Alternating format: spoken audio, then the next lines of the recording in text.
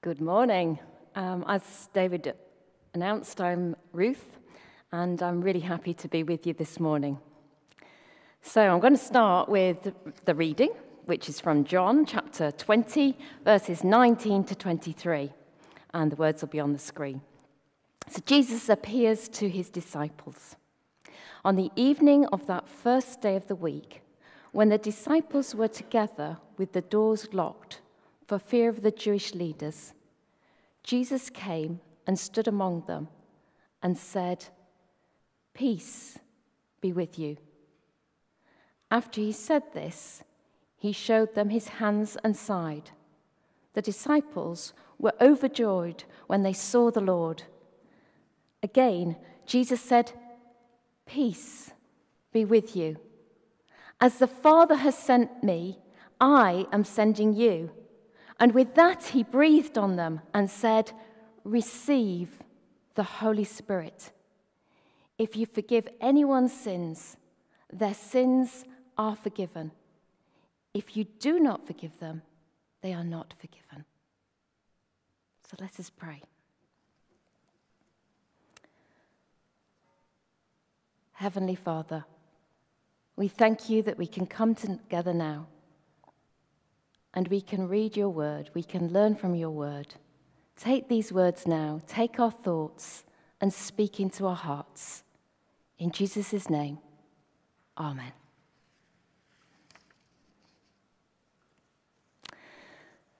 So, what's your favourite greeting when you meet people? Maybe it's very stiff, "How are you?"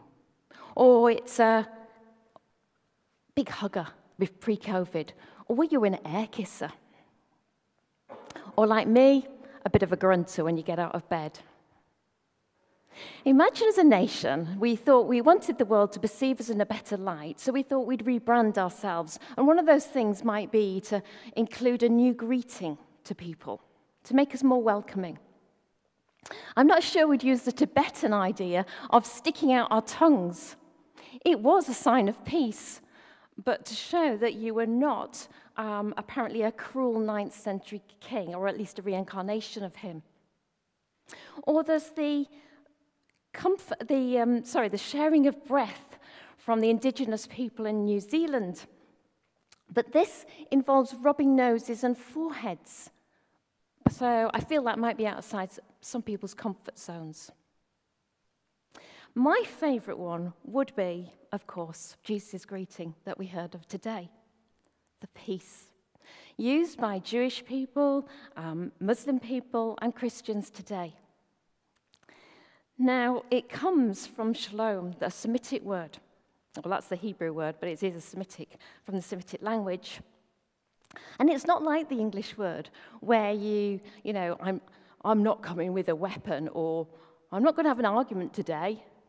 It's much more than that. It's about wholeness and completeness and tranquility.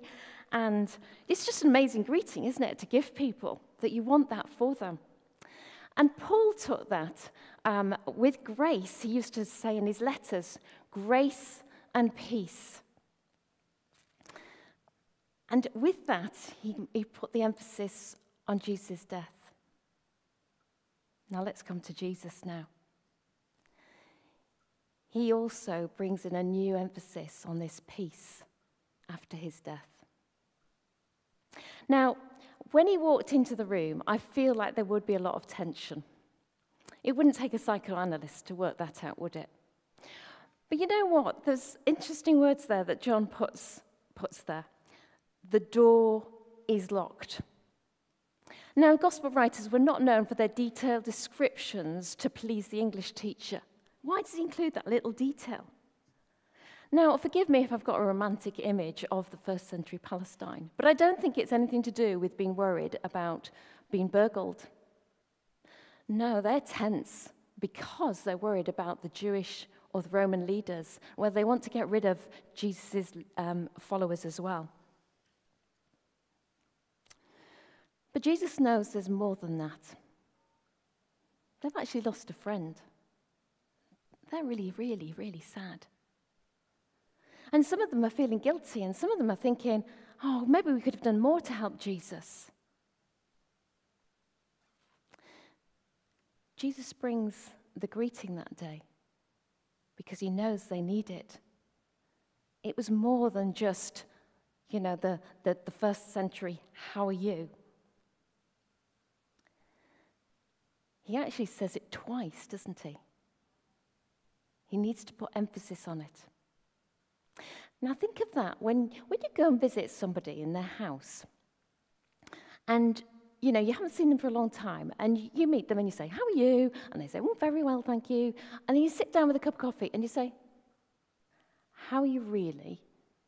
And I feel Jesus is actually reminding them, when he says the peace, he promised them the peace that will pass understanding before he dies. And then there's that special moment of sharing his breath, of sharing the Holy Spirit, not like the Maori people in New Zealand. It's a little bit like, do you remember Genesis, where God breathes into mankind, doesn't he? To breathe life into them. But now Jesus is breathing his Holy Spirit because they are a new creation for this new kingdom that he's brought about through his death. And not only is he just sharing with them his peace, he needs to give them the power of the Holy Spirit in order for them to be able to share this peace and this message of good news and reconciliation and wholeness with God. Now, as you don't know, I had an accident, and so I was in hospital, and I was confined to bed for a day. So I had some time to think, as you can imagine. And one of my thoughts was, I was going to prepare this talk. And I thought, oh, maybe I'll have a really exciting experience of peace, a sort of miraculous peace. But I'm actually going to share two rather negative pictures, but I felt there were things that, pictures that we could learn from. So the first is of a woman who was, you could have said, at peace because she was lying there asleep a lot of the time. We were envious of her because she could sleep through anything, through cleaners, through, all the doctors coming around. She didn't have any complaints. But you know what? When she woke up, she'd sort of given up. She'd given up on life. And that's not the sort of peace that Jesus is offering us or the disciples that day. It's not an acceptance of, I just have to accept everything that's wrong. Jesus wants wholeness for us. And he wants us to grasp that. He wants us to grasp the reconciliation with God, to know that forgiveness. So it's not just like a deep sleep. It's then, and it's not some spiritual high. It's then going on to say to others that you want to share God's peace with them. And that moves me on to the next picture, because there was another lady, and she was very friendly and might seem very fine on the surface, but there's not a lot of privacy in the hospital. And you can hear everybody's phone calls. And it was quickly obvious that she was very worried about things, about going back home and managing. And when she got these well-meaning sisters ringing her up, they made her feel worse. They sort of obviously stirred up all the things that she'd been worrying about. And I thought about our responsibility and about us. And my second point is really to ask God about our communication with people, of how we communicate. Do we stir people up so that they're just more worried? Or do we share a peace that passes understanding with them? And we need to ask God about that. Well, there's a third picture, and this is miraculous peace. This is the peace that passes understanding. And we're going to see a clip now, if it works, which is going to be shared. It's not from my hospital bed, but it's from another hospital bed. So let's see if the clip works today. We've got a standby if it doesn't.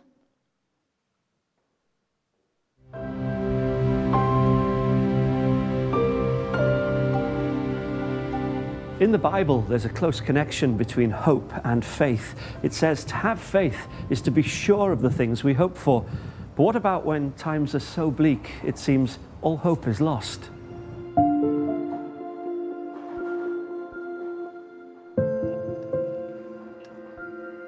For 37-year-old Louise Blythe, hope and faith were found in the most unlikely circumstances. Take me back 10 years or so and tell me a bit about how life was like then. So 10 years ago, I was actually just about to get married to my first husband, George. My life probably was very much the fairy tale that everybody dreams of.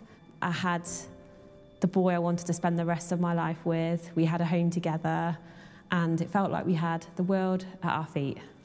Look at this little cherub we found. Louise and George were married in 2011 and soon after had 2 sons.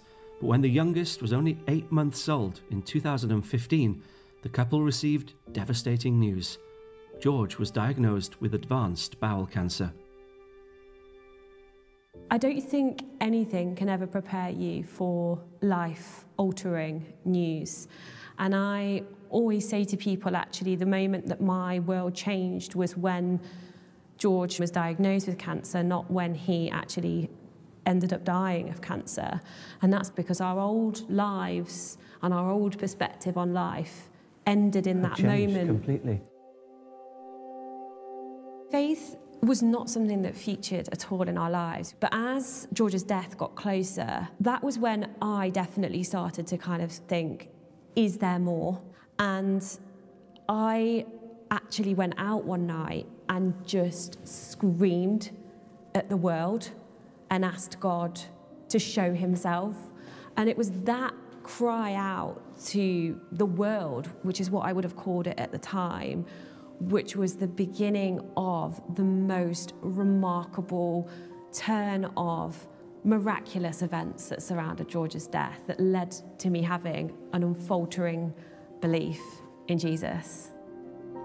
It came as a text message from a friend of mine who'd met someone who was a friend of a friend at a wedding. And this girl had come over to my friend and said, there's someone that you know that's really sick and I feel really, really compelled that I'm supposed to pray for them. And she offered to come to Nottingham from London to come and pray with us as George was in the hospital. We said these prayers and I was sat there thinking, this is really great and really nice and I really want to believe in this, but this just surely can't be real.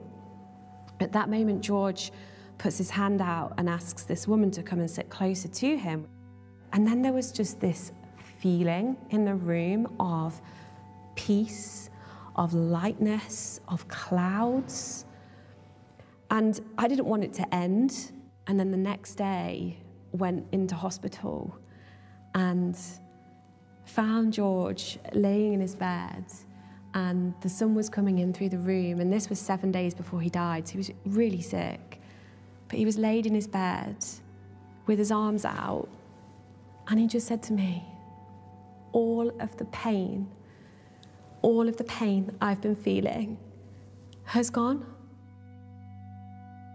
And then we had, after this kind of watershed moment, this beautiful time before his death. We had 5 days in hospital where he laid and basked in the Holy Spirit.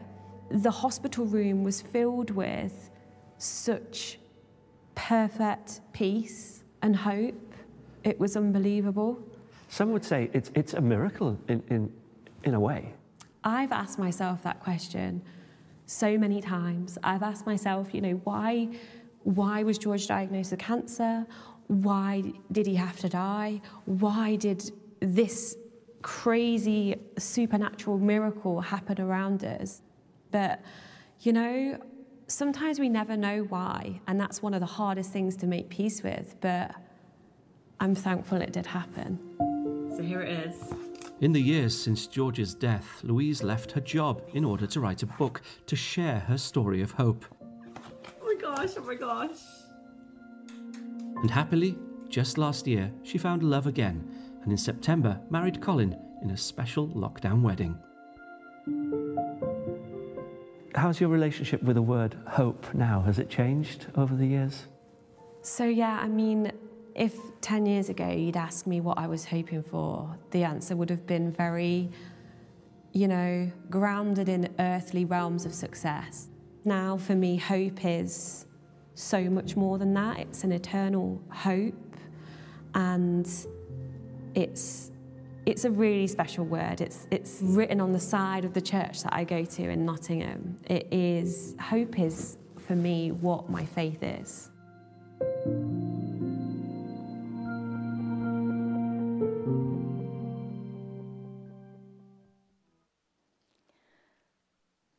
Well, I think that speaks for itself, doesn't it? But 2 people received the peace that passes understanding. Wholeness, completeness, harmony. Not a magic mushroom kind where, everything lived happily ever after and George went home to his children. But he had eternal peace. And that peace was experienced by all around him. Well, you know what? There was somebody else in that story, and that's what struck me. Somebody like you and me. I don't think that person that went to pray with Louise was anybody different. And I don't think they had some flashing, miraculous light. I think they were just perhaps praying and that something nagged at them. There was a compulsion. There was something that led them to think about the wedding and a friend of a friend. And it all sounds very complicated. But I think that's a challenge to us, isn't it? That God uses us to pray with that person. He just pushes us, nags us. And maybe today in the hymn, it's the song that we're going to end with, we'll want to pray about that, is to follow that nagging feeling. But there's one other thing I want to share with you. I know that some of us might just be thinking, Ruth, I just feel like so lacking in peace. You don't know what my life's like. It's so busy. Everything's going on in my life. I haven't got time for this, that, and the other. And I'd like to recommend a book that I've just read, and I know a few people have read, and it's called The Ruthless Elimination of Hurry. And I'm just going to pick out one thing from that for now, which is about peace. And he quotes a man named Stephen Covey, who you may know, a famous American, who writes about the 7 habits of effective people. He's not a Christian, but the author Mark Corner points out that one of his habits is people receive peace when their schedule is aligned with their values. People receive peace when their schedule is aligned with their values. And what the Christian author says is that's a little bit like the monks, that they put spiritual disciplines at the top of their priority, and then they had sleep and exercise and work and so forth. Now, don't be scared by the idea of monks and spiritual disciplines and think, well, that's way beyond me.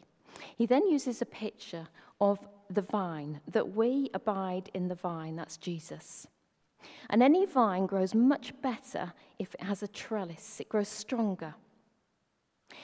And see the spiritual disciplines, the things that support us to get to know Jesus. And that will keep us will remain in the vine.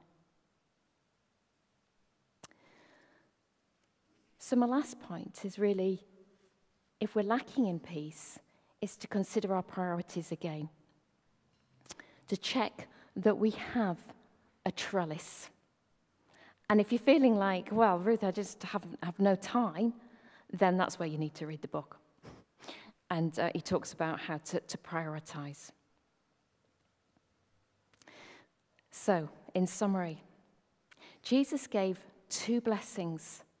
So as we sing this next song, which is Oceans, I'd like us to, open ourselves up to the Holy Spirit, to be open to this peace coming into our hearts, to ask God to bring us that peace that passes understanding. The two blessings. When we receive peace, we share the peace with others.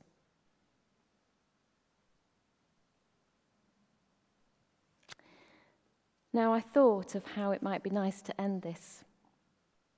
And if we'd all been physically present, there's a bit in the communion service where the leader says, "The peace of the Lord be with you." And everybody says, "And also with you." And then you sort of shake hands and share the peace. Now, we can't do that. But in our account today, we know that the Holy Spirit was not limited by doors, by physical places. We are online, we are together in a community of God, and the Holy Spirit will work among us. So I'm going to say a prayer, and then say that blessing, say the peace, and respond thinking of our community, our Christian community online today.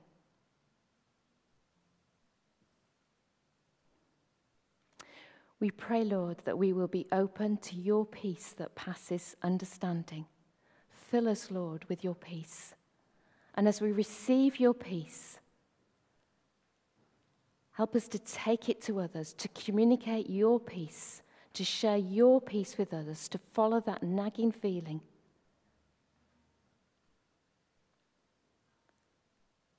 And Lord, we pray now, the peace of the Lord always be with you. And the people said, "And also with you." Amen. So let's sing Oceans and really reflect on it. Amen.